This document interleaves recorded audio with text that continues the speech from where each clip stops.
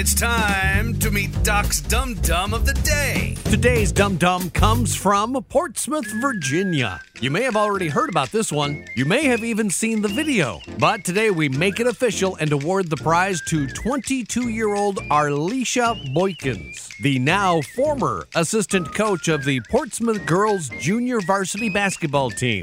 If you haven't heard about Coach Boykins yet, you're in for a real treat.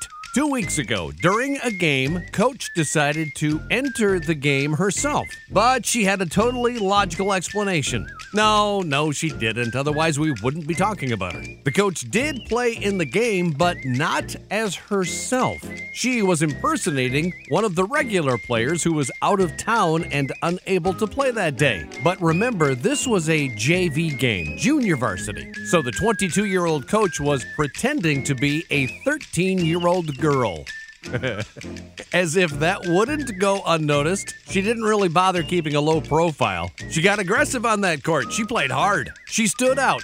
Well, of course she did. She's 22, going up against a bunch of barely teenagers. Well, word traveled fast and the assistant coach got canned. So did several others, including the head coaches of both the JV and varsity teams. It sounds like they were not only aware of the old switcheroo, but were cheering it on. The girls on the team, the real girls, had a meeting and decided to opt out of the rest of the season. And the player who wasn't there, the 13-year-old girl who became the victim of a weird twist on identity theft, she wants to transfer schools. And who could blame her? Her dad said he's, quote, not amused. Coaches always preach about integrity, so he was shocked. Coach Arlisha Boykins. Yeah, that's not how it works. You think this is some sort of game? Oh, wait, that's a bad analogy. You pulled the mental equivalent of an air ball. And for your fast break Freaky Friday fail, you are Doc's Dum Dum of the Day.